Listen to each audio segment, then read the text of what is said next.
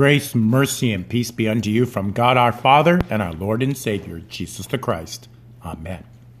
The text for our gospel proclamation comes from the Gospel of John in chapter 17 and serves as the basis of our theme for the seventh Sunday of Easter. Jesus prays so we might be B-A-E. This past week, our National Church Bodies Commission on Theology and Church Relations released a study on social media. Since Facebook has been active for over 10 years now, with various other social media sites following quickly after, I can confidently respond, it's about time.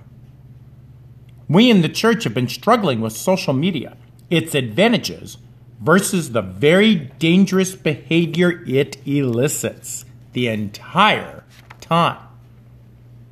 Whether it's dealing with people with Facebook muscles, internet affairs, or just good old-fashioned gossip and misinformation, we have dealt with it, challenged it, and been smothered by it all at the same time.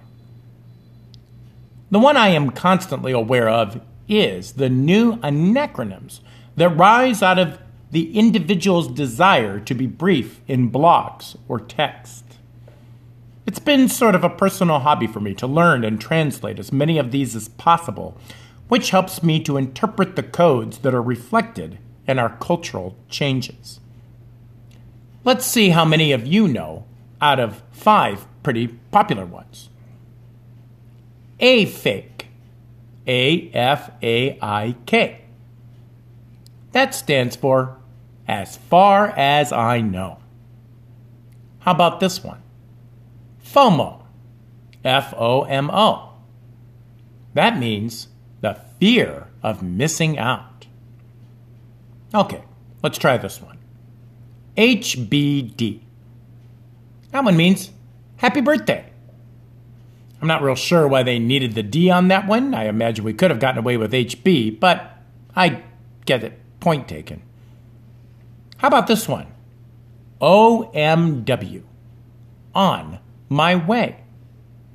I imagine that's the one that spouses are frequently using when their loved one is waiting for them at home with dinner on the table ready to go, and they simply text to them quickly, while driving, of course. On my way. OMW. And then finally, the namesake of our sermon title today, B-A-E, or Bay. That one means before anyone else. Now that last one is the one that really got my attention in light of what our Lord Jesus is texting us today. Bay, or B-A-E, is the acronym that stands for that special someone in your life. Usually romantic, but it can delve into bromance or sisterhood, or on occasion, even a child or a pet. But most traditionally, it is defined as anyone considered to be the most important person in another person's life.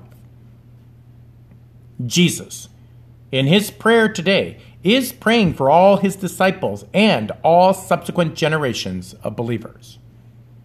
Here, we have an incredible picture of Jesus praying for and seeing the whole church for all time, all at once. I believe it was Jeff Gibbs who said, all the events are compressed into a single time in Christ's mind. Jesus sees the future, not only as what it may be, but also as an accomplished fact. Very much like John chapter 6. Verses 53 to 54, where Jesus says, truly, truly, I say to you, unless you eat the flesh of the Son of Man and drink his blood, you have no life in you. Whoever feeds on my flesh and drinks my blood has eternal life, and I will raise him up on the last day. There is a twofold eating of Christ's flesh. One is spiritual, which Christ describes especially in verse 54. This eating happens no other way than with the Spirit and faith in preaching and meditation on the gospel, as well as in the Lord's Supper. Here, Jesus compresses his words in his day with our worship right here and now. In faith, preaching, and the communion we share together with him before anyone else. Then Jesus goes on to make it clear just what he wants his sacrificial love to accomplish. He wants a relationship with us that we will have with no one else. Jeffrey Oswald says, believing and knowing are often interchangeable in Scripture. To understand a faith relationship with Jesus as believing and knowing him, you have to think about it like a marriage. Jeremiah 31:34 says, know the Lord, for they shall know me.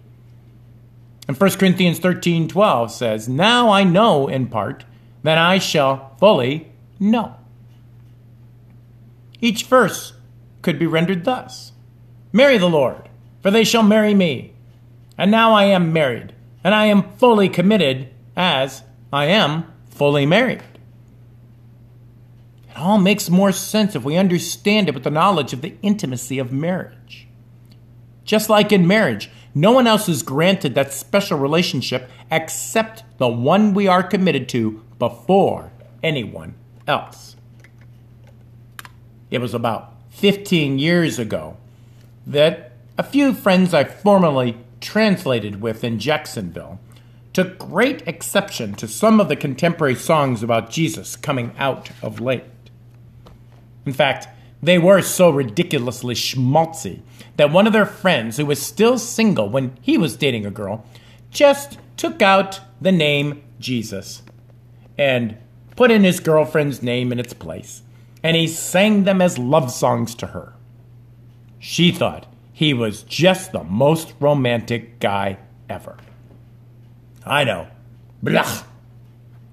But another one of my colleagues' wife heard about our jesting and simply commented, I don't have a problem with those songs at all, because when I sing them, I know that I truly do love Jesus more than anyone else. And more importantly, I know Jesus wants me before anyone else. She was right, and we all knew it. Jesus clearly demonstrated undeniable love for us that can't be compared to any terrestrial love we may have experienced thus far. I mean, who has ever been the perfect friend that never leaves our side and is ready to listen no matter where we are, physically or spiritually? Who's ever consistently defended us, advocated for us, and lifted us up, even when we are rebellious, unkind, repeatedly sinful, and brutally obstinate? And tell me this. Who was even willing to lay down their life for us before we even realized how bad we really are? Yeah, I figured. No one on God's green earth. Well, the Apostle Paul, under God's inspiration, tells you who, saying, for one will scarcely die for a righteous person, though perhaps for a good person would one even dare to die.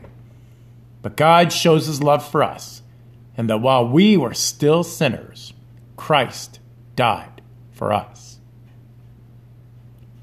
Back to the social media.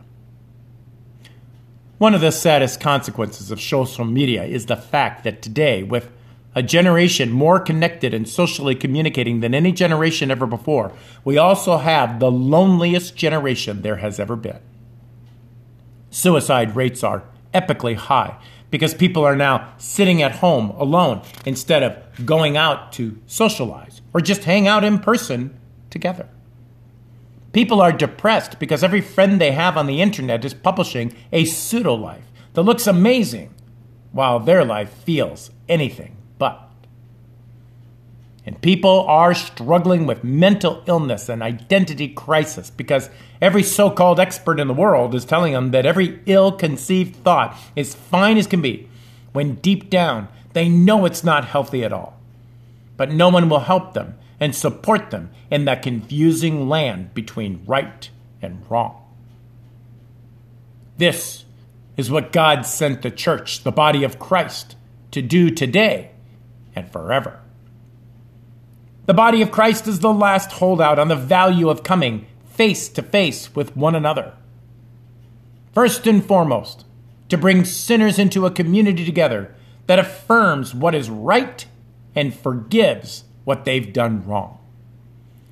The body of Christ is where forgiven sinners are loved, broken families are mended, lonely hearts are included, and self-degradation is left at the door. Because being with Christ means knowing and believing that he loves you because he was willing to die for you and wants you to be with him forever.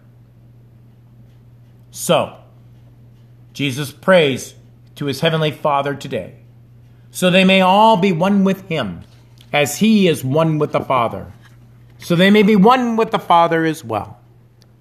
No more isolation, no more confusion, no more depression, but rather communion with God before anyone else. Amen. Now may that peace which surpasses all understanding guard your hearts and minds in Christ Jesus always. Amen.